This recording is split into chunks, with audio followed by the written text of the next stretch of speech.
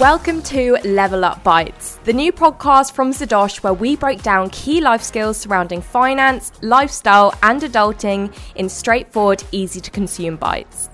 This week, we're exploring the scary world of interest rates to break down what the term means and how they impact your life. Make sure you download Zadosh on app stores today, the app where brands value your time and pay you real money to prove it. The term interest rates is one that you've probably heard a lot in the news, or maybe you've heard your parents say it over the dinner table. It's often said with a groan, but what's all the groaning about? Let's break it down. Let's say I had a new phone and you wanted to borrow it from me. We might agree a fee for you to borrow the phone. Let's say we agreed that every month you borrow the phone from me until you give it back, you have to pay me £10. That £10 a month is the interest rate. Interest is the cost of borrowing something, usually money. So let's do a more realistic example. If you wanted to borrow £1,000 from a bank, the loan would have an interest rate attached to it. Let's say this loan had a 10% interest rate. So for a £1,000 loan plus 10% interest, you would need to pay back £1,100 total at the end of the loan. You see, it's not so complicated anymore. The example I gave above is known as interest charged on borrowing. That's extra money you pay for the pleasure of borrowing something. However, there is also another type of interest, known as interest earned on savings.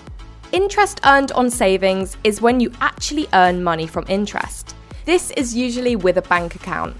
Some saving accounts have interest rates attached where the bank actually pays you interest on keeping your money with them. So, if you placed £1,000 in a saving account that had 2% interest attached to it annually, at the end of the year, you would have £1,020 in the bank account. Interest rates on borrowing and saving can depend based on the time period being measured, the amount of money involved, and the deal itself. But the basic principles still apply. So, now we know what they do, how does all of this work? In the UK, there is a base rate of interest which is set by the Bank of England. The base rate is the level of interest that the Bank of England pays banks to hold money with them. So, if the base rate goes up or down, that impacts the interest rates passed on to consumers. The base rate is set annually, and if it goes up, it's likely that banks will want to charge more, so interest rates on loans will go up.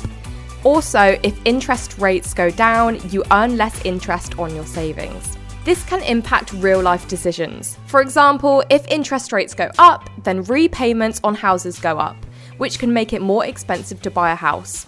Interest rates affect all financial decisions you might make. How much money are you making when your money is stored in the bank?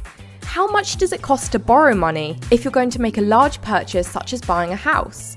It's important to read all of the information, terms and conditions that come with setting up a loan or a savings account with a bank to know how this might affect you directly.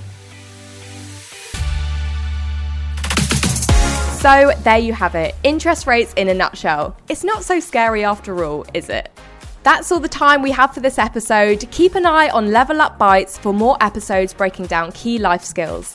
And make sure you download Zadosh on app stores today, the app where brands value your time and pay you real money to prove it.